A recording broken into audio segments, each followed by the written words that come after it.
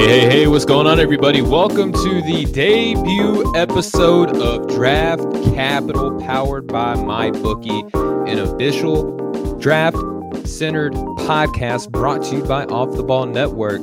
And I'm not only one half of the show here. You get Stephen Gillespie here, obviously from Off the Ball Network, the director of operations there, one of the co-hosts now of Breaking the Game. This show is going to be co-hosted by me and none other than the Off the Ball Network president himself, Mr. Big Brass, Chris LeBron. What's up, Chris? Hey, man. I'm excited about this. You know, when you brought this up, I was like, I want in on this. So I'm happy we were able to do this. I mean, we do this on our show, so why not just start a whole new show about it, just talk draft. So I'm excited about doing this. I think this is going to be really fun. Yeah, me too, man. And this was one of those things that were like, I just felt like that inner conviction in my heart that's like, I see so many people that inspire me. Chris, you do the same thing. We cover the NBA on our individual shows, right? And we have some really tremendous people on, but we don't really get to talk about their content all year long like they do. And I'm seeing these guys and they motivate me so strong. And I wanted to do that too. You know, I felt like, okay, my show is on Dash Radio. It used to be twice a week. Now it's once a week due to reasons that, just life happened. But now I'm at a spot now where I felt like another show during the week was a thing. And now I could keep up with the draft and produce more content. And I couldn't think of anybody better to kick this off with than you too, man, because I know how much you enjoy the draft as well. Hey, the draft is what started kind of my podcast boom, if you want to say boom. There you go. It kind of got it going. I've always liked draft, any type of draft. I love all drafts, football drafts, fantasy, but the NBA draft 2 years ago, before last year, really got into it. I remember having Matt Babcock as my first kind of draft guy, and it kind of took off from there, and then started doing live mock drafts, and that kind of was a hit. And people kind of enjoyed that. So it was something that I just said, you know what, I'm going to try to make this a part of my, what I'm about.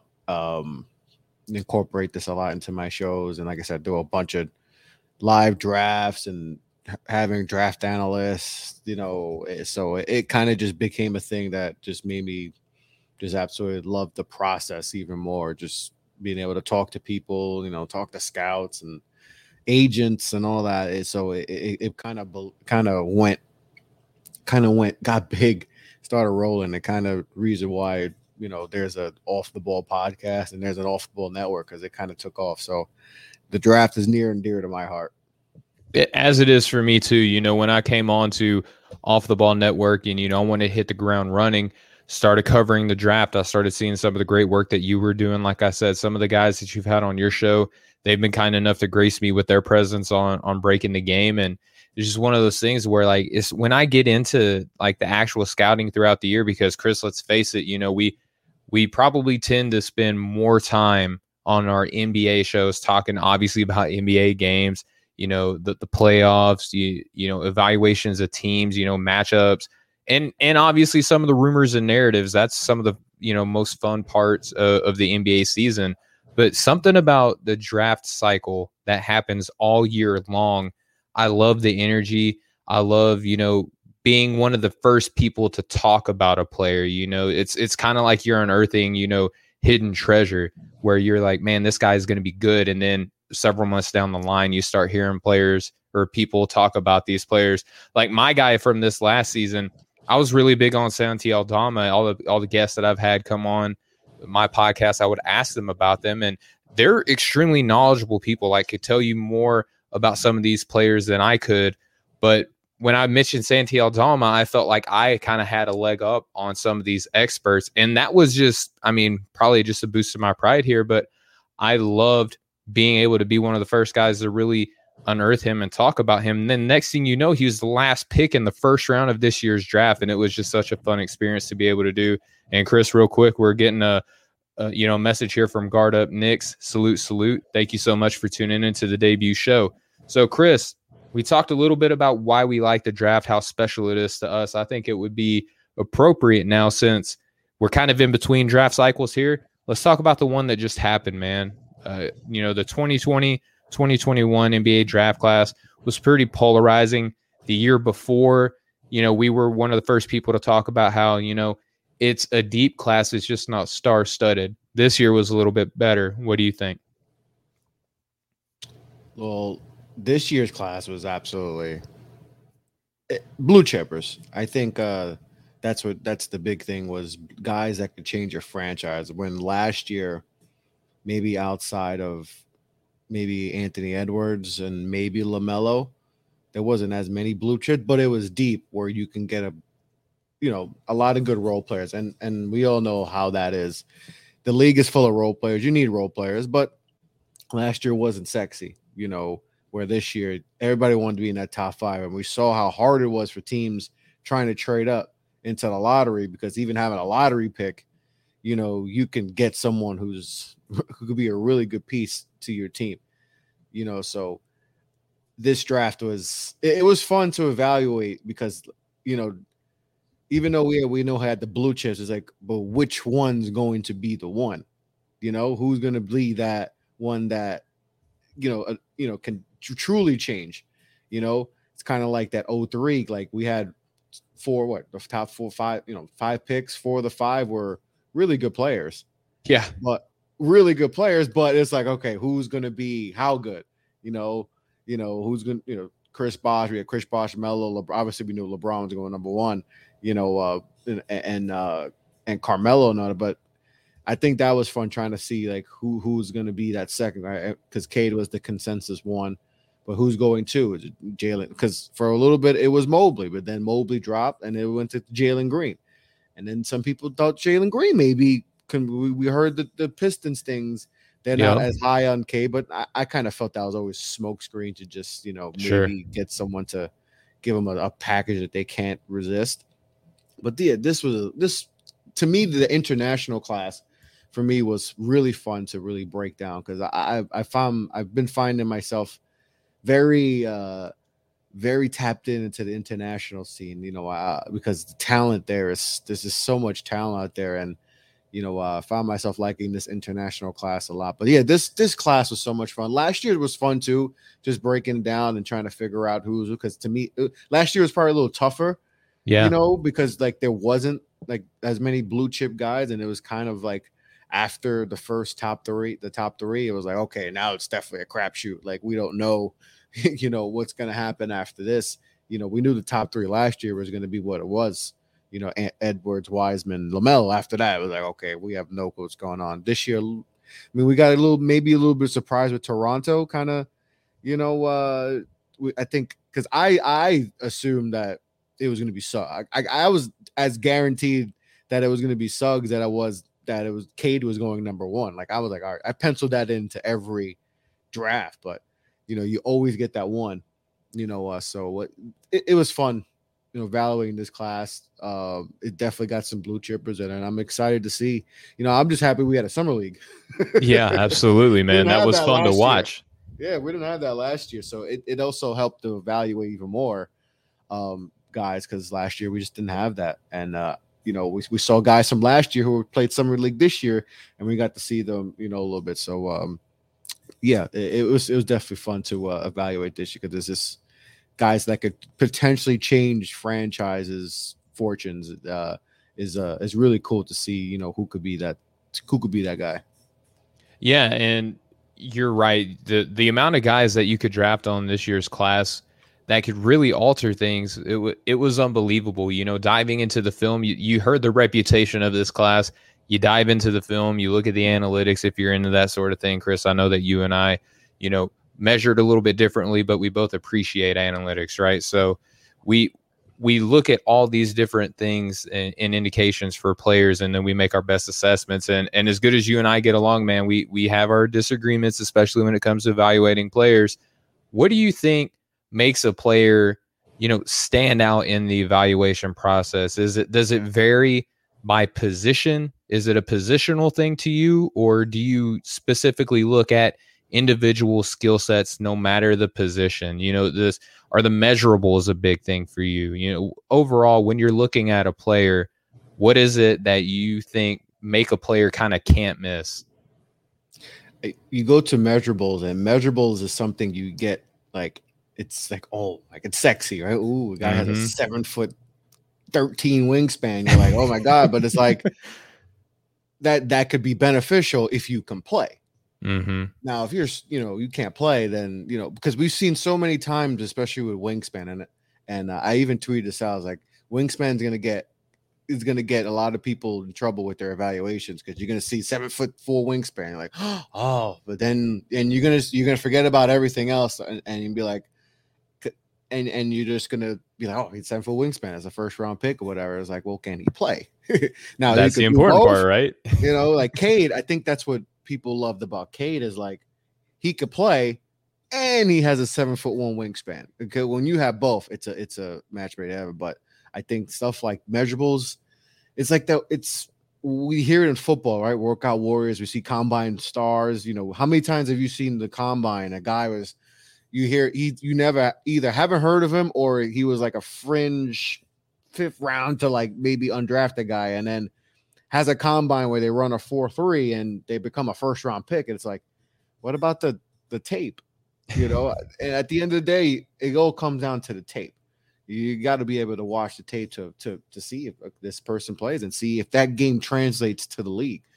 Because we've seen some guys the game doesn't translate. They could be 25 point per game guys and their game don't translate to the league, right? They're not going to be able to do what they're able to do, and then we see guys who average 12 a game, but just weren't unlocked, That's why I think that's the best thing about the drafting and just diving into it is guys that like are the 12 point per game guys.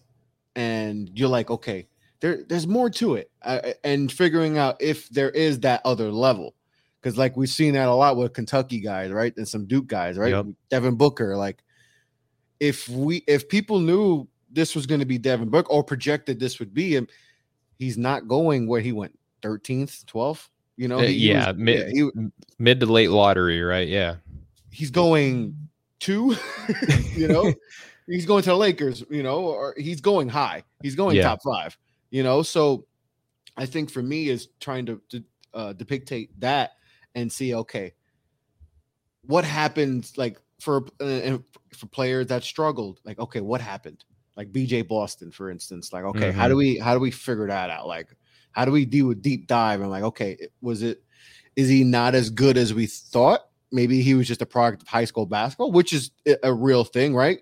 Absolutely. You could be playing against, 4'0" guys and dominate and look good and be a 5-star, So just trying to figure all that out to me is the fun thing about processing. And every player is different, so you have to evaluate every player differently. But just trying to figure it all out is like, to me, the biggest, like, it's like science. It's like, okay, all right.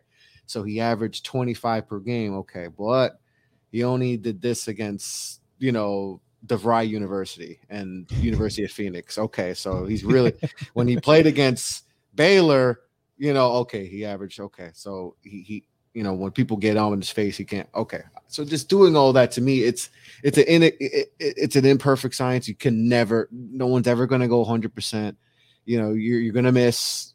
But to me, figuring all that out is so much fun to try to figure. Okay, I think this guy projects better in the NBA because some guys are hoopers. Like we heard that whole thing, the basketball player hooper thing. I still don't know which one is which. I'm a little lost on what the hooper and the basketball player is. I think that, not to get off, but like what they're trying to say is guy who's a hooper is just you just give him the ball and they can just score, right? Where a bad guy who's a basketball player is just, I guess, fundamentals. Like he's not as sexy. I guess it's something like that. Like Cam Thomas, for instance, he's a hooper.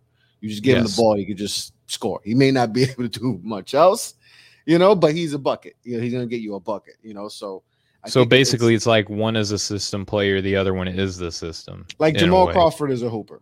There you go. You just give him the ball. You're like J.R. Smith. He's 50. He's 50, and he's gonna give you 40 points. Like, it's just one of those guys that it might take you 50 shots to get there, but he's gonna get there. Like Kobe's a hooper. Like Tim Duncan's a basketball player. Like I just can't give the ball to Duncan and be like, yo, just take over. Like it has to be in a NBA setting for him to do what he can do. I think that's the whole debate that was happening.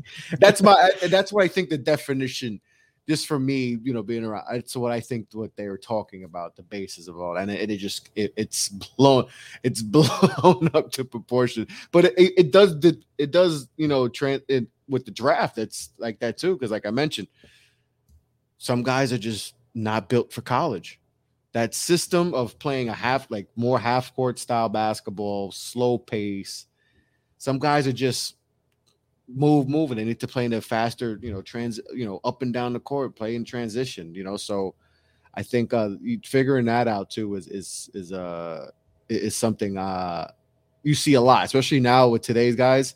It's definitely something that happens a lot more than there's been previous players. But that's definitely something I'm trying to figure out a lot. No, for sure. And trying to figure out exactly, I think mine is more positional, right? Like I look at a guard and I see, okay, obviously his handle, he has to be able to attack on both sides. He's got to use his left and his right. He has to have a little bit of a bag. Size helps, right? It's one of those things to where, like, if you're 6 foot, you're going to have to do a little bit more to show that you can translate at that next level, right? But if you're about, this new fandangled point guard that's about, 6'7" to 6'8", you can kind of get away with a little bit more due to your size, right? And that can kind of sometimes bite you in the butt a little bit. Whereas for, a wing, I love to look at like a perimeter based player. I think it's important to see what they do, not only when they have their ball with the ball in their hand, but also what they do off the ball, to shout out to Off the Ball Network right there, right? So pun intended or no pun intended. I never accidentally say off the ball. It's always calculated. That's why it's named Off the Ball, because for that, those are definitely one of the reasons why. It's a buzzword, and I think draft capital is too, and that's one of the reasons why it's all up there it's in Steel Trap. But these wing players, they need to be able to do so much without the ball, because guards will typically have the ball.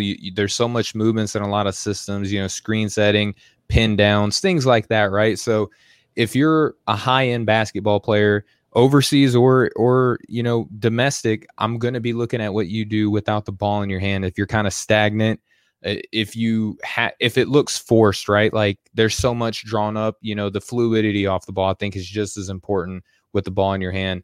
Big man, athleticism definitely helps, but I love more of the instinctual based big men, right? Like guys who will make the right play, not try to jump over the defense necessarily, right? But they have to have a little bit of finesse. Like, here, let's do this. I'm going to kind of call an audible, so to speak. Alperen Sengun.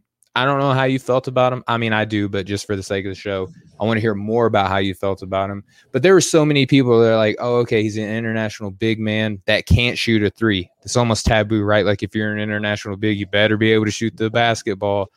This guy is more of your traditional kind of role man, but he has such a polished post game that it's just like, how can you look at this guy play ball and not think that he's talented enough to make it at the next level? Not to say that he's going to take over as like a superstar status, but I mean, come on, third or fourth option on a really good team at the peak of his career. I think that that's very much so in the realm of possibility, so to speak. Can finish with either hand. How about the fact he was MVP of his league at the age of 18 years old overseas?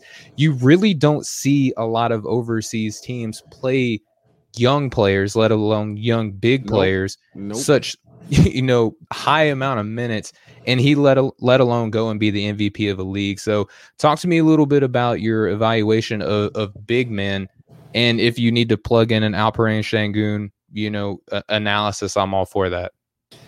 Alperen is my guy. I've been on this train for a while, and a part of me wanted to put him 5. Like, I wanted to put him top 5, but I didn't. I was like, okay, because I'm like, I really want to, because I just absolutely love his game, but I could see an instance where it doesn't work out because of the quote unquote new style of bigs.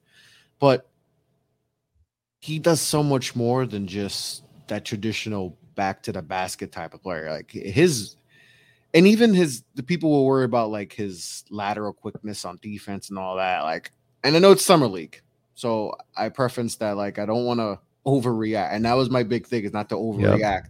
We're summer league, because we see summer league superstars that we crown and then don't do nothing in the league. I mean, I remember hearing Kevin Knox getting KD comparisons, and Kevin Knox is probably going to be on the bench for the Knicks or not on the team, and he's on his, he's trying to save his NBA career. Mm-hmm. But with Alperen, you just it's, for me, you got to use your eye test too. You just can't fall with these narratives too, because the narrative would tell you Alperen is not going to have success because he's a big, and bigs, today's bigs just aren't successful or whatever.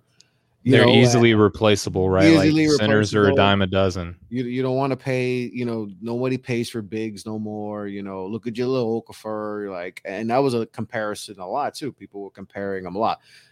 And I get why they were trying to compare, because they're like, oh, they're skilled in the post, but I'm like, thing is with Jahlil is he doesn't have the perimeter shooting. Mm-hmm. Alperen does. Like he's also a very good passer for a guy his size, and like he's just so fluid and great footwork and everything you want.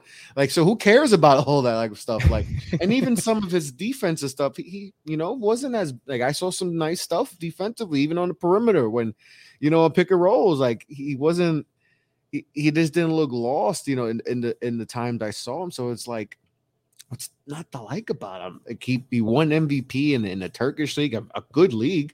Very good league. It's not like he was playing in the YMCA C League. He played in a good league and won MVP. And like I said, we don't see guys his as young as him do that stuff. It just doesn't happen. So I don't get why people were like, oh, he's just not going to be good and all that. Like, I'm like, and listen, he could flame out, of course, but I'm going to buy that he's going to be good. And to me, the Rockets, jeez, I don't know. Is there a grade after A+? Because plus, can we do that? Plus, like, because they got four of the top 12 guys for me on my board, and the fact that they got Alperen later, like, they hit a home run. And to me, Alperen's going to be really good. Like he may contribute right off the gate, because he's going to be good. I'm certain he's going to be good. I should have just put him higher.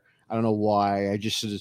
Sometimes we do that to ourselves, man. Yeah, and it's tough because when you do you try to factor in everything. But I think from now on, I'm just gonna. It's who I like. I'm not gonna factor in like where I think a guy goes, because then that gets just no. It's my board, mm-hmm. Right? It's my board, and I'm gonna do it my way. So from now on, I'm just gonna. It's who I like, and when I watched him, I just said, "Oh my God, I absolutely love him." Like he popped on the screen. He's just so good. Every possession is so smooth. He's nice touch around the rim. It just, I don't know what's not to like. I think he is going to translate. He's going to be able to shoot the ball. I think at a nice clip in the league. So I'm all. He was probably my favorite prospect in the draft. High praise, man. And just so you know, I had him 9th on my board, and the guys that I have above him, I truly think that I didn't snub him. You know what I mean? Like I liked him a lot. And sometimes, man, like we get in our own heads. Like I liked Trey Murphy a lot. He's the guy that and I've said this on shows with you, is like, I want to put him so much higher.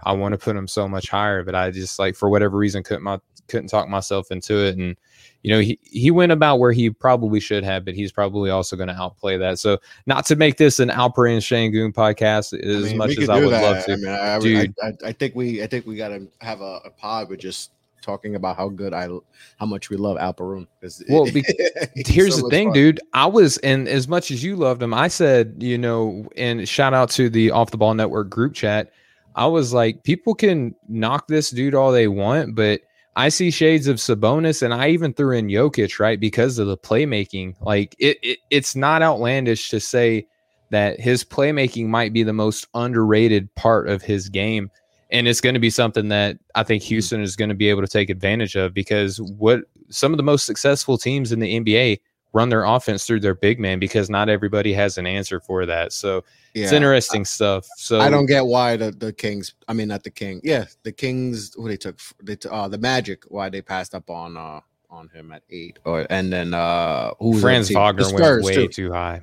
and the Spurs too. I thought those were the 2 spots he was going to go to, but even the Thunder, I mean, they're the team They that traded traded him away. They traded him away to Houston. I mean, they got more guess draft picks, and that's what Oklahoma he was City too wants old to for do. them. He was too old for them. Yeah, 18-year-old MVP. Nah, is too good. We're trying to tank. We're trying to tank. We're trying to tank. All right, so we just got done speaking real glowingly of Alperen Şengün here, and we both spoke how high we were on him. So that the consensus tells us that this player is good, that this player is bad. Sometimes the consensus, they just go off of the expectations. They may go to like a rival's website or something like that and be like, okay, this dude is a 5-star recruit coming in, therefore he's going to be at top of the board. And they don't look at their stuff until after the draft, right? So let's talk a little bit about us versus the consensus here. I have my board pulled up. I'm interested to see some of your takes here, but I want to start with from this last draft class again, talking about the 2020 to 2021 NBA draft class here on Draft Capital, powered by MyBookie. Go to mybookie.com, who matches up to 50% of your first deposit and up to $1,000 cash. That's the largest payout in the industry. They have some of the highest credit card approval rates, 48-hour fast turnaround on your money. Go to mybookie.ag, enter in promo code off the ball, and let's win big together. That's off the ball at mybookie.ag. So, Chris, again, us versus the consensus here. I have my board pulled up. I want to turn it over to you first, right? I want you to just give me a couple of names that you had higher on your board than what the consensus would probably allow if they could control your board. Oh, okay. So let me go pull up my board quick. Let me see. I had the guy right here. A guy that didn't even get drafted. Okay. I had Franz Bleinberg as a top 30 pick, a first round pick. I was really shocked he didn't get drafted. That was probably one of the shockers for me in the draft. I like this skill a lot. Like I said, I told you before, I was really big on international class. Mm-hmm. And I had him on the show too, but I kept the bias out of it because, he was really engaging and all that. And it's easy to root for him because he's so engaging and his story and all that. But if you watched, I probably watched more of Ren's film than anyone else. And I could see why teams maybe were skeptical about him because he didn't play in like a really good league in Belgium. But I try to eliminate that and just, okay, does he have NBA skills? And I was like, yes, he does. And he's 6'11", 7 foot plus wingspan. I think his shooting, was inconsistent, but I feel like with the right program in the NBA, that could get fixed. That could easily get fixed. It was little things like, oh, he needs to get stronger. Everyone needs to get stronger, of course. So like when people say that as a weakness, like can KD get stronger? Yeah, but KD is 7 foot.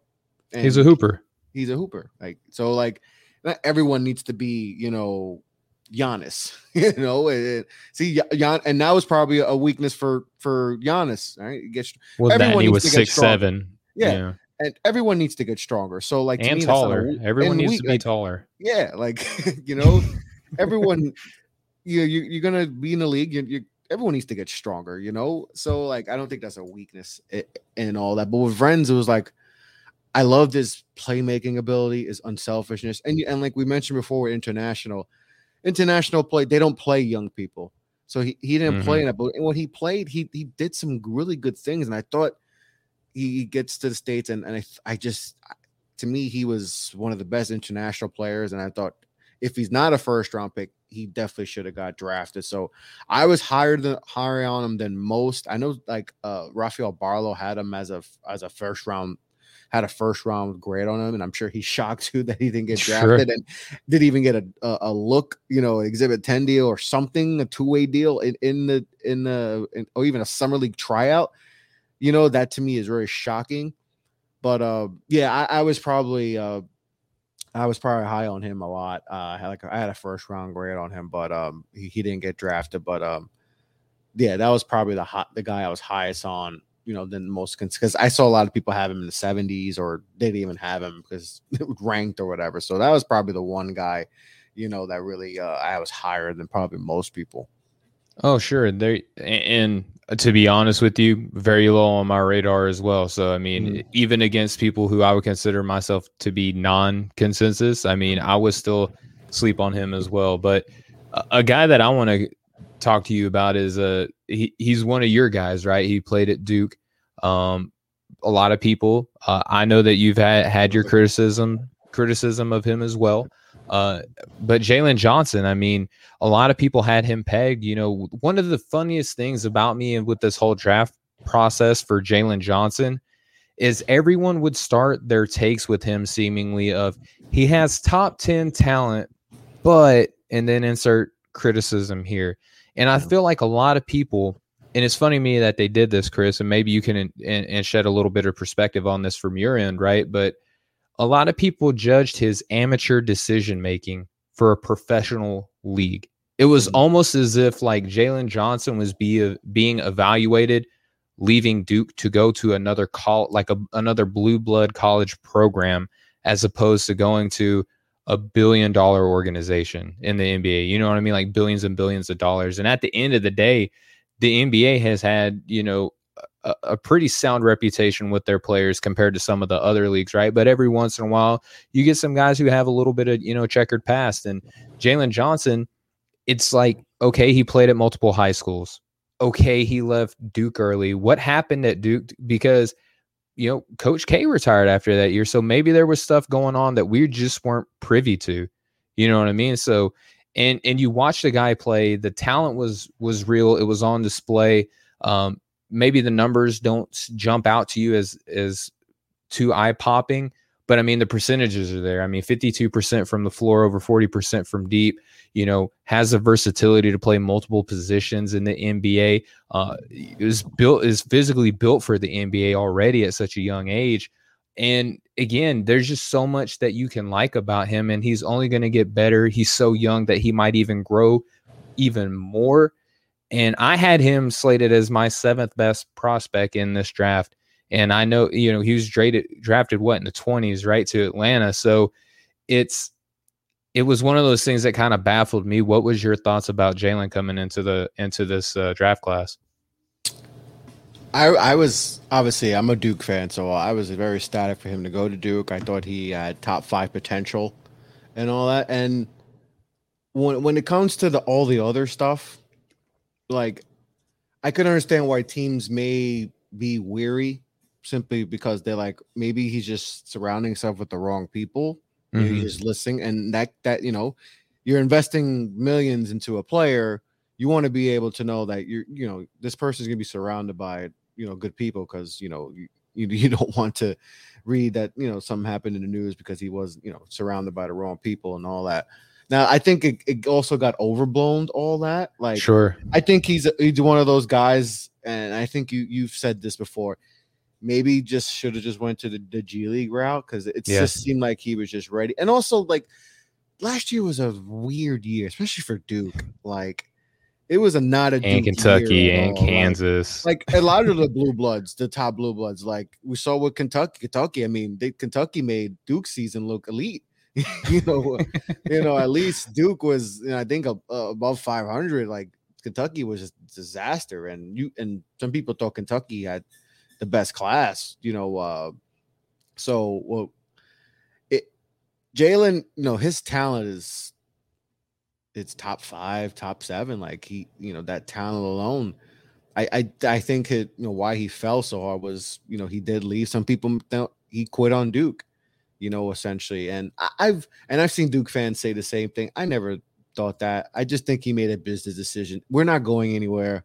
All I can do is hurt my stock by I can get hurt. Well, you know, and it's COVID. Like, I'm gonna get hurt for what? This cardboard cutouts. What am I getting? You know, at least if you know, we got fans here, you know, I'm playing, you know, for something, and maybe the season's different. It's just a weird year, you know. Let's just cut our losses. And And he said, I still got love for Duke, and he loves Duke. He feels like he made the right decision, but I think those are factors why. I mean, there are some actual in-game factors too. I know people may not think he can, like, I know the 3-point numbers look good, but it was like on like 2-3 attempts a game. So like volume wasn't there. I know some people question, the shot mechanics and all that, but the talent's there, man. And he went to I don't know how the Hawks, they were like, I've said this a million times. And when I was on Knicks fan thievery in the draft, my when friend. I was on Knicks fan TV, you can see my expressions. I'm like, they let the Hawks get Jalen Johnson, and then 2 hours later, you go get Sharif Cooper. Like, how did they let this happen? But because now essentially the Hawks have their a little less version of Trey and Collins. Yeah, the great value brand, right? Yeah. They got their own. They got their, I wouldn't say Dollar Tree brand. They have their on the ball counterparts. Yeah, right? They have their on the ball counterparts. They have their Walgreens version. If CVS is Collins and Trey Young, they got their Walgreens version. It's still that could potentially be, it could potentially be a Walmart. And it's crazy that they were able to get this. But Jalen's going to be. He's in a great situation. That could be a potential trade chip, down the line. So he could be able to, go somewhere else and flourish because, obviously they re-up Collins, but he's going to be good. Him and Sharif in Summer League, especially that first game, I believe. Oh, man, they were so much fun. It was fun to watch them play together, and we saw glimpses of what we might see, in Atlanta, in that second unit. So Jalen, I think, his stock hurt because of leaving Duke and going to the multiple schools in high school. So maybe some teams are weary about that, but he definitely should have gone higher. He was another one. The Spurs. I mean, we probably should do a Spurs. What the heck the Spurs are doing? Yeah, but I mean, people want to get on the Knicks. Primo had some good summer league, some good summer league moments. I don't get it's value for me. No, I get it for me. Like. And listen, maybe they thought he was going to go. I know teams certain you have your prospect in mind. I never heard Primo going this high, bro. I had him 34th on my board. I think that's probably around where I had him in that early third, which is fine. Like even if he went 28th, I'm not going to trip. No, but it 4 or 5 spots. I didn't hear the guy you like. Yeah. I didn't hear from any of the draft people that I've interacted with or anyone that he was going to be a lottery pick. It wasn't like I just didn't see that. So I don't get what the Spurs are doing. And listen, he could prove us wrong, and I hope he does. Now, I'm not rooting against him, but I just don't want a guy to fail. I didn't see it. I didn't see him going that high. And I thought the Spurs could have went a few ways and ended solid, like I said, with Alperoon or with Jalen Johnson. I thought those two guys would be their top two on their boards. And I think a lot of people thought that, but didn't happen. And, we'll see. But to let the Hawks get him. So it's the Hawks. The Hawks did good. Well, they trusted their board and everything fell to them. And it's crazy how everything fell to them. They were probably like, all right, there's no way. Like people were talking about Sharif going in the lottery. Dude, I heard that. And I had him 48. I had him 23rd on my board. Like I wasn't as high on him as what some of the other people were. There were some people that loved him like in the lottery. I didn't see that. Including me. I didn't see that, but I'm looking at him 23rd on my board and to grab him like 43rd, 40. He was almost undrafted. Yeah, I mean it's like middle of the second round. He was closer to getting undrafted than he was getting drafted. Like to being a first round pick. Like it's crazy. It didn't make any sense to me. But one more guy I want to talk about before we move on to the upcoming class and some of our thoughts on the guys there, Chris.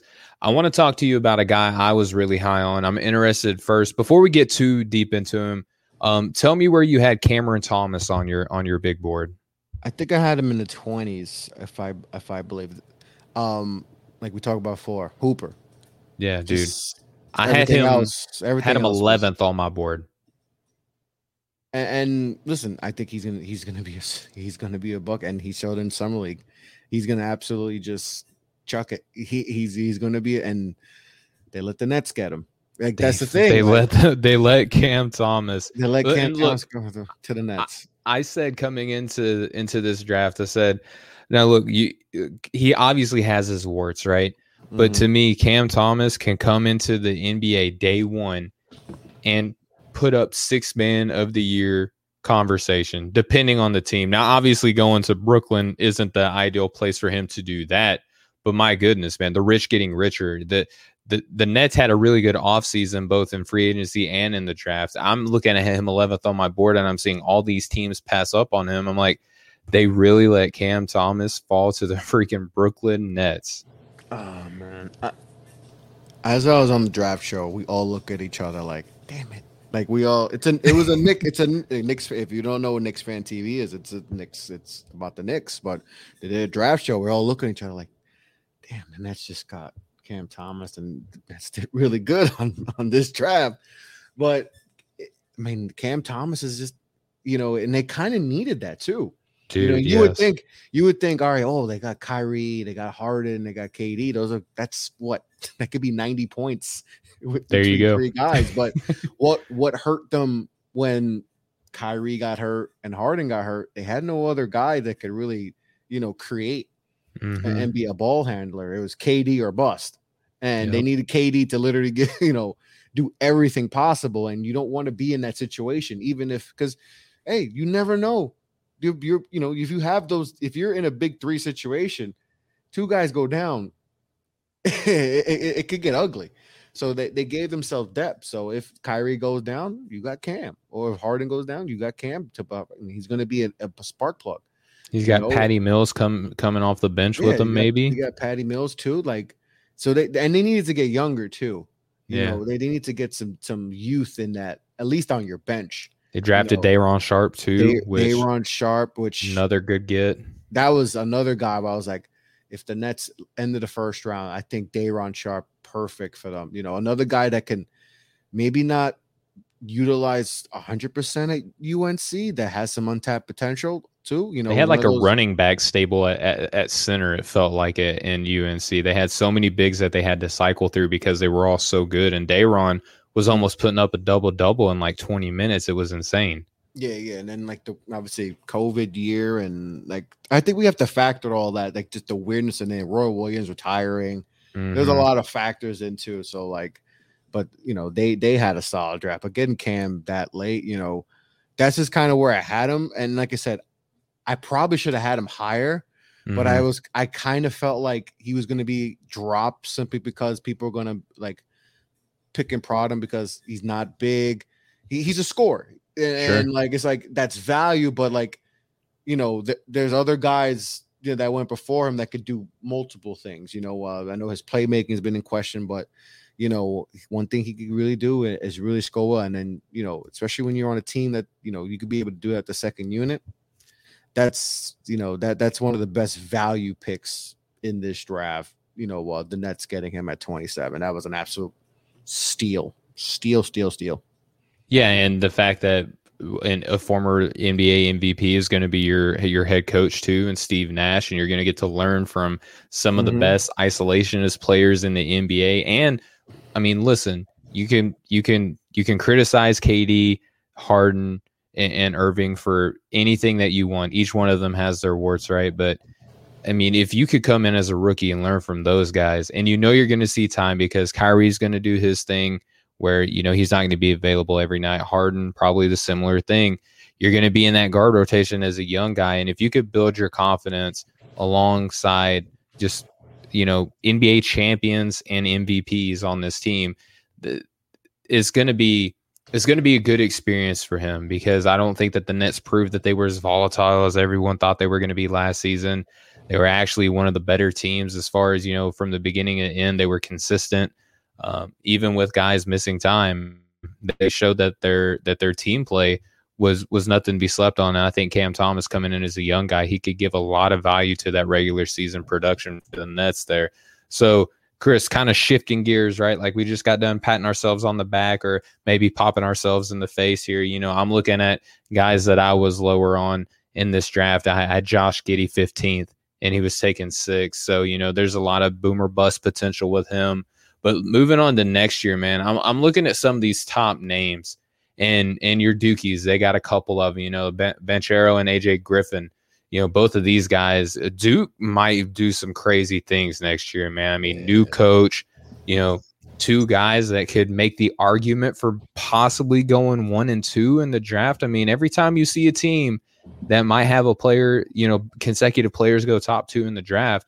I mean, obviously the season has to play out and we got to evaluate these guys, but there's a lot of fanfare going on for your Duke Blue Devils, man. Talk to me a little bit about the expectation of these 2 guys. Man, Banchero. See, I'm lost for words. He's special. To me, he's the. I know Chet is most people's consensus. Oh yeah, maybe this is my bias speaking. Maybe a little bit, but there's something about Banchero, man, that just he's everything you want. He has the size, right? We talk about size and all. 6'10". I think he got 7'4" wingspan. 250. I mean, dude's a brick. He's really good, man. He's special. He's everything you want in the wing and all that. Like he's really good. And then you got AJ Griffin in there too. Like they could potentially be. I think Chet's going to be put in a good position at Gonzaga. Obviously, sure. Mark Few is going to put him in good positions, and Chet's definitely special. His rim protecting to me is tremendous. He's another one. Wingspan is 7 foot freaking forever for him. I mean, dude's already like over 7 feet tall and not even 200 pounds, right? So, I mean, he's definitely got to get in the gym. He got to get in to lift the weights, but that's what college for. That 1 year, he definitely going to lift some weights and get a little stronger. But he's getting Kevin Durant comparisons. I don't know if it's only because the style of play. There's a little bit of the frame there too, right? Yeah, and that's the thing that's going to be tough for Chet because you get compared to KD. That's literally, that's high praise, and that's tough to, that's what's tough to compare, especially when we're comparing 18-year-olds and all that. But I think the Duke, with that class they coming in, and they're going to be good next year. Last year, the Coach K and all that. But I think I think Paolo is going to be the number 1 pick. I just think he's everything you want in the wing. Like he's a great athlete, playmaker. I think versatile dude. He's versatile. Yeah, I think he's everything you want. So I'm super high on him. Bias, unbiased. Say what you want. I've been when he said he was going to Duke. It's put smiles to my face. It's definitely they almost got Patrick Baldwin too, which would have been even they could have had 3. It would have been like when they got Reddish, Zion, and RJ. They would have got those comparisons, but Patrick want to go into with his dad at Milwaukee. So but yeah, I like Paolo. I think AJ Griffin's another one. These guys are just today's athletes, man. 6 foot. These kids grow on like 6'9", 6'8". Like it's just crazy, like how guys are built today. And like Chet 7 foot. But there's some serious talent for next year, man. That as excited I was about 2021, I looked at 2022 like, all right, I'm not going to dive into it crazy yet. And then I'm like, oh my God, look at the talent. Like there's some potential blue chip guys again. Like we might have, you might be like 7 to 10 deep in just like franchise altering players. I mean, I'm looking at my big board from this past season, right? My top 10, I'll just read them off real quick. You got Cade Cunningham, obviously is the consensus number 1 franchise altering guy. Suggs I had second. I know that I'm higher on him than the consensus, but I mean, I think that he's showing a little bit already in his young career in Orlando. Jalen Green has already hit celebrity status. He got his new grill and putting it all on display on social media, and people are going to say whatever they want already about him spending his money, but I mean, daggum, like the kid is electric. I have Kuminga, Mobley, Bouknight, Johnson, Mitchell, Şengün, and Scotty Barnes were my top 10 here. So probably about half of those guys you look at as a real chance to be franchise altering guys. I mean, Chet Holmgren, Paolo Banchero, AJ Griffin, Jalen Duren, Jaden Hardy, Jaden Ivey, Patrick Baldwin Jr., Houston Watson, Nikola Jovic. I'm really excited about evaluating him moving forward. Man. I like him a lot too. Like he's definitely going to keep climbing up them rankings. I mean, 6'10", just over 200 pounds, 18, playing at Mega Basket. He's Roko Pakakin, like he took his name out this year, and people were like, he possibly would have been a first round pick, and he comes back next year, he might go lottery. I know our guy Erson is big on Ty Washington in Kentucky. Yeah, he looks some type of way too. So I mean, there's so much that can happen. I mean, even some of the guys that are lower on boards, like Mojave King, and playing in Australia, another intriguing guy. So there's a lot that you could get excited about for this upcoming class, and I can't wait to dive in a little bit more as the season progresses. But Chris, before we close out, I want to just a little food for thought. Just kind of chew on this. We don't have to give a super in-depth answer, but just with everything that's happening, that's changing, with the different routes that you can make it to the NBA with, man. I mean, it used to be, once upon a time, you could be in high school and go straight into the NBA, right? But then eventually that went away. And then it only ended up being, you had to go to college or you could go overseas, right? But the thing is that you had to have a year basically outside of high school, and you had to be of age. Now you can reclassify. Now you could go to the G League or the Overtime Elite. NCAA is doing some cool things with like name and likeness and being able to, get sponsorships away from the school. So with all of these new avenues that players can take to, be in the NBA, how much more difficult / fun does that make it for you as an analyst? Oh, it's fun because I think what we see a lot everyone thinks they can play in the NBA. Everyone thinks, but there's only 60 people that are going to get drafted, draft day. And how many times we see so many freshmen, underclassmen that declare and they don't get drafted. And now they got to, take that long, hard route to the league where either they got to go to the G League, you got to go overseas. And then you're like, well, what happened? I thought I was the guy in high school and all that. And, should I just went back to college, but I ain't going to, money situations. Mm-hmm. Now we're going to see guys now that they can make money off their name and all that, name, image, and likeness. They may be like, okay, I'm a fringe draft, prospect right now. I got a name. Let me just go back to school. I can make money now. Mm-hmm. I can make money off my name and all that. So I'm not tripping over the money right now.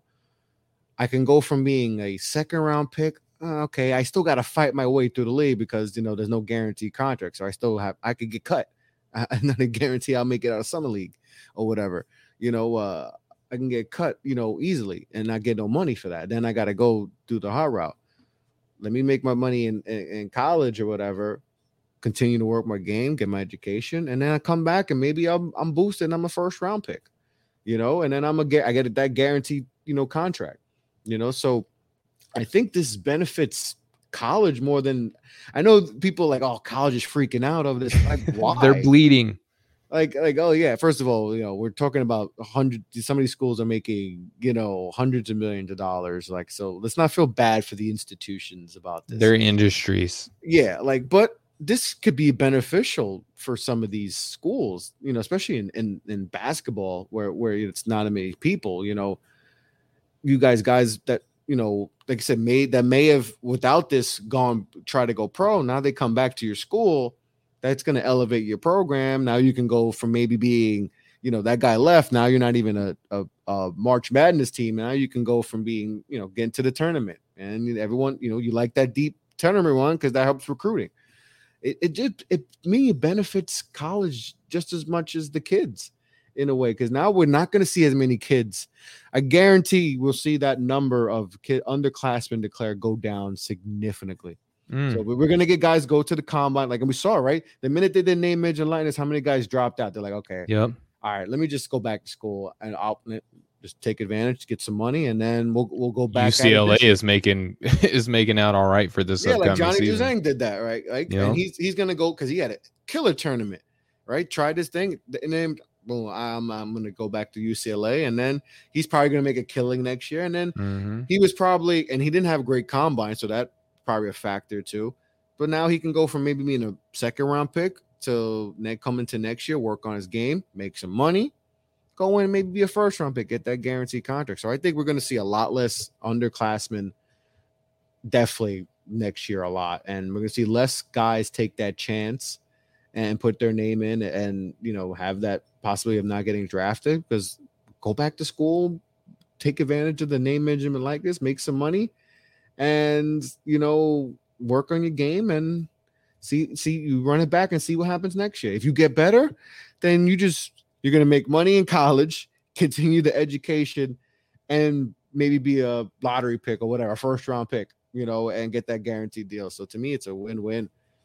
College, I know what college people like who are pro like amateurism, like, so like, oh, I don't want these kids making money. It's like, well, these schools are making a lot of money off these players. Like, why can't they? Isn't that the goal, to teach these people how to make money? Like, to be successful adults, to be right? Successful, like to live the American dream, like, but they can't do it as a college football player or a college basketball player. Like, I never understood only students that can't have a job.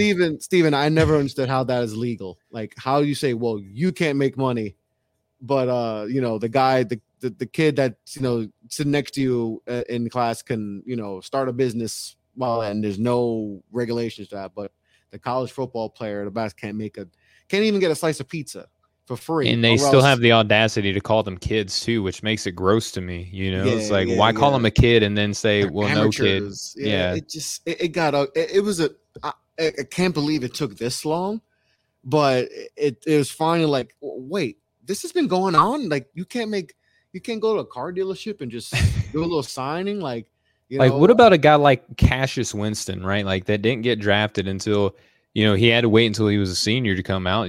I had him really high on my board. I really loved him. Killing in college. Oh, dude, in Michigan, like he would be pulling all kinds of scholarships, and he would be and that, like you mentioned, that helps the recruiting. Mm-hmm. You know what I mean? So like, colleges are openly like not wanting to help themselves. But real quick, Chris, I just want to touch on the G League. I love the fact that option's open, because I think it helps the league and I think it helps the players, right? Obviously for the league, you're getting to introduce these guys. You're getting to see them up against, former or current NBA level talent, current or former NBA level head coaching or aspiring, right? Like, we just saw Jason Terry got hired on to be a G League coach now. So that's pretty cool. So someone's going to get some coaching and mentorship from a guy like a Jason Terry before they go into the NBA. And not only that, but there's programs to, and basically like seminars, and it's not school, but they offer different seminars for how to make money, how to save money, right? That way, when you leave the NBA, you're not broken.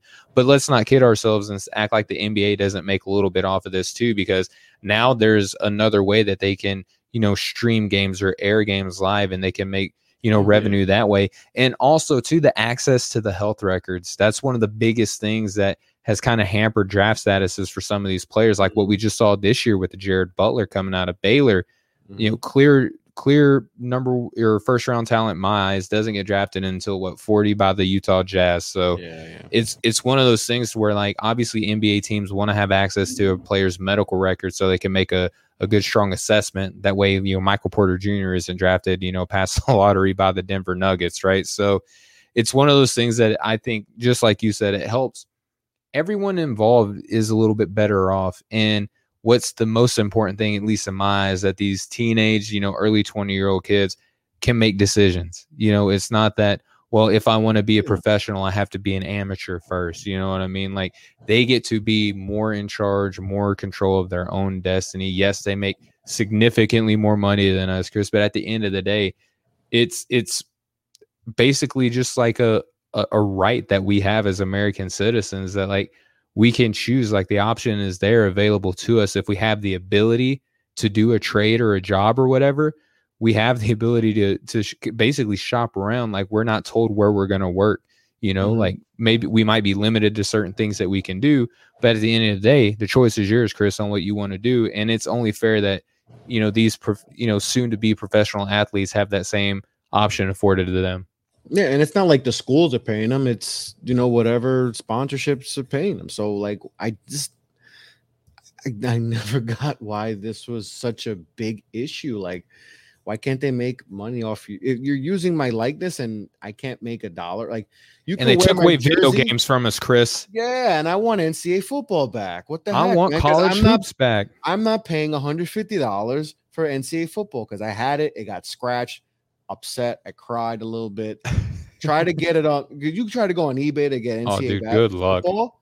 I remember one guy's like, "Oh, give me $150 for it." I was like, "Well, I guess I'll wait till the next game comes out because I'm not giving you $150 for." But it's like, then we'll go get the games back. Like it's just, I never understood the issue with this. Why?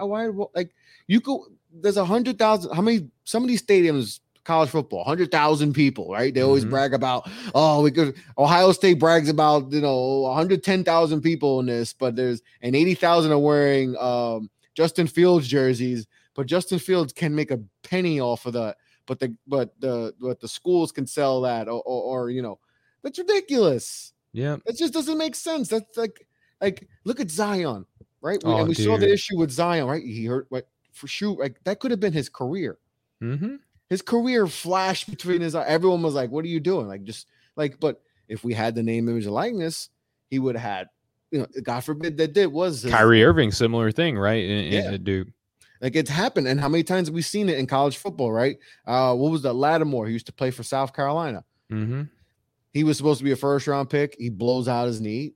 He still gets drafted, but never plays in the league. He's not what he was going to be. He would have made a killing because he was, he would have made a killing.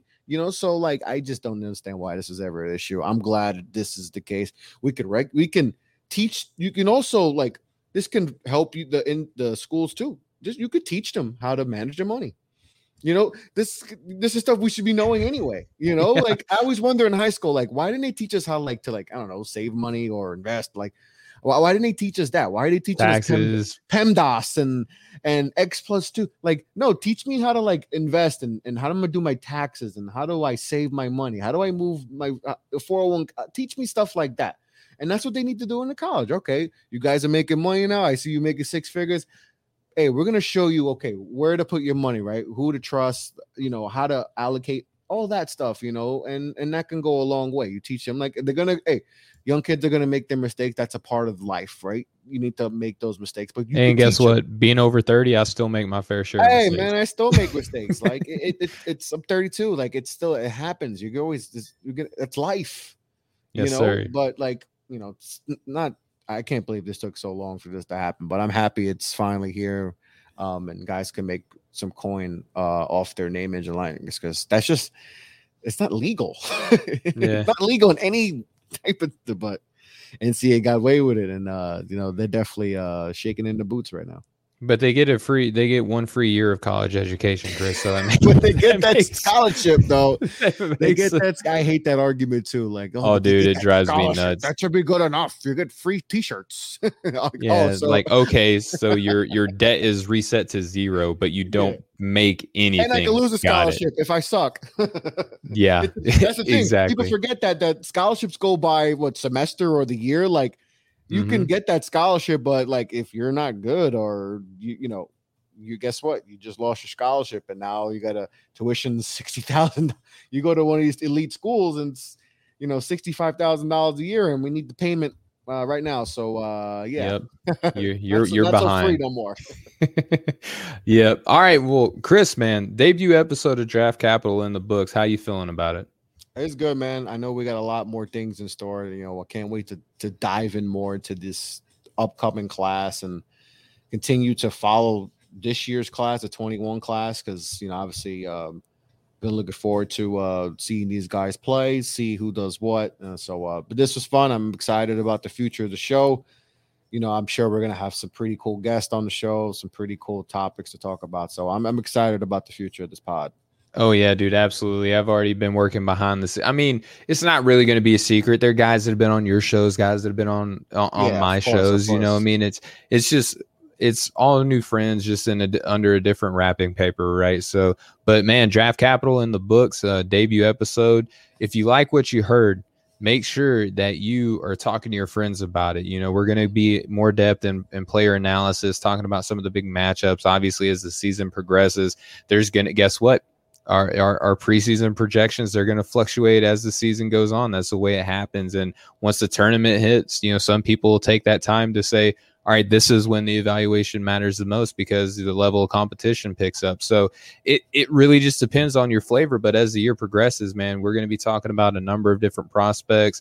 We'll obviously hit on the big names and, trying to bring some of the unsung heroes of the NCAA who, maybe if you're not so deep into the draft coverage, stick around because, you're going to be able to learn some things about this, about the process, about the players. And we'll have people other than ourselves on here, like Chris said, that can help explain things maybe in a different manner or perspective than we would ever be able to. So super excited for everyone who watched and listened. Please follow the show on Facebook, Instagram, and Twitter at Draft Capital NBA.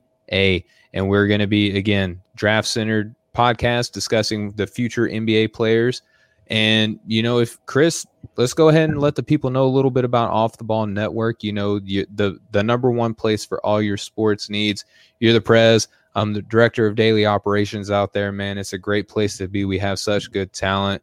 Our college football coverage is ramping up. I wholeheartedly believe, even take the biases out, right? Like I was fans of a lot of the guys that we have covering NCAA football before they were even off the ball guys, man. So, fantasy football coming up, NFL, college football, boxing, golf, everything, we got it, man. So let's just share a little bit about Off the Ball real quick. Yeah, man, we got a squad. It's just that simple. They're very, very, very talented bunch of individuals at Off the Ball Network. Very versatile. We got you covered in pretty much everything. So there's nothing, everyone's just the amount of knowledge we have on, especially its football side, basketball side, it's second to none. I put us against anyone as far as creating content and all that, and it's just going to continue to grow and grow. And it's we try to build that family type environment here, and I think we've done a good job of doing that, and trusting one another. Everyone works well with each other. Like there's no the chemistry is unreal. Everyone can intertwine with each other, any combination, whether it's me, you, or you put me in bars or Jerg and Couch, or it just so many, Mo and Jeff, like there's so many different connections you could put, even you could put Kenneth and Edgar together, and it works, and that's the beauty of it, and if you don't know, they go at each other, with their takes, but you put them together on a show, they're elite together. So that's the beauty of that. Everyone intertwines with each other. You don't see that a lot. And we're just trying to build something great here, and it's just going to continue to get better. It gets better by the day. So we're doing some great stuff, always coming up with new shows, great articles. It's just, it's crazy how people, like, I have to decline people to want to be part of it. Like, it's crazy. Like, and I hate to be that, but it's just been it's been fun, and trying to find the right, because I don't just want to add anyone to me. Yeah. We're at the point where we have to make sure we find the right people to be a part of this, and we've definitely done that. Shout out to Urson. Start off to love JP, Urson. Joining us, and they've been killing it. So it's family at Off the Ball, So we're just gonna keep getting better and better. And like I said, we got everything you need. So just hop on over offtheballnetwork.com. Go to our Facebook where everyone's streaming their shows. Check out there, or Twitter. We're almost at 1K. We're gonna do a giveaway at 1K. So let's get there. We're only like, I don't even know, 15 away, something like that. We're in the teens away. We're close. So we're close. We're very close. So you guys like giveaways? Who don't like free stuff, man? Yeah. working on the YouTube numbers. We're trying to get that up going. Little by little, we're getting better and better. So it's dope. Yeah, dude, absolutely. So let's go ahead and let the people go, man. Chris, appreciate you as always, man. Love having you. As a colleague, it was one thing. Now that we're co-hosts, man, it's just even more love all the way around, bro. So appreciate you and your time. Let's let the people know where they can find you, brother. Yeah, man. Appreciate you wanting to be to your co-host on Draft Capital. This is gonna be fun, man. I'm looking forward to this. Consensus number one pick for me, bro. I mean, it was easy. I appreciate it. Like I said, when you said you thought about this, and then I was like, yeah, I want in on this. So happy you chose me with your number one pick. Hopefully I'm not a bust. Oh no, you're bust proof, bro. I hope so. You have a high floor, high ceiling. I think I have I definitely got a high floor. Definitely have a high ceiling. But yeah, you can find me Off the Ball Pod on Twitter. That's where I'm most active. Facebook, Off the Ball Pod, Off the Ball Podcast, Instagram, Off the Ball Podcast, all that good stuff. Listen to the show on Dash. I just did a show with Urson. We're going to talk about Knicks Summer League, and we break down, each player, all the significant players in the Summer League, and talk about, what we feel like they're going to contribute to the 21-22 season. And then I got a show up with Jordan Jackson. I interviewed him last year before the draft. Mm-hmm. Super bouncy. His highlight reel is pretty, but he had a really good season. Didn't get drafted, but still on that journey. But he just signed to a team in Portugal, so we're gonna dive into that. So that's gonna be a fun interview. But follow me Off the Ball Pod, and just keep up to all the updates on upcoming shows and all that. Absolutely. And as for myself, I had a moment of clarity that I can no longer refer to myself as Steven BTG on Twitter with the debut of Draft Capital. I can't just be breaking the game, right? So after a long period of reflection, changed the Twitter handle to @StevenG Hoops. So if you want to follow me on Twitter, that's how you can do that. Part of the Breaking the Game show that's on the Nothing But Net channel on Dash Radio. Shout out to Nothing But Net holding it down for Off the Ball Network Mondays on there from 10 a.m. Eastern all the way through noontime. You can hear me, followed by Vice President Mo Murphy, followed by the Prez himself. And then at 8 o'clock that very same night on Mondays, you can hear the Hoopers round out Off the Ball Network Mondays on the Nothing But Net channel on Dash Radio. Breaking the Game obviously is a big part of what I do for the network, but Draft Capital is a history in the making for Off the Ball Network. Anywhere podcasts are available, you can go and search Draft Capital, which again, we're powered by MyBookie. Go to mybookie.ag, enter in promo code Off the Ball. You can earn up to 50% matching and up to $1,000 cash with MyBookie. One of the best deals you're ever going to get in the industry. So, Chris, this has been fun, man. And everyone who is watching, listening, much appreciate all the love and support that you're getting. Day one, only going to get bigger and better from this day moving forward. We'll talk to y'all next time. Much love, everybody.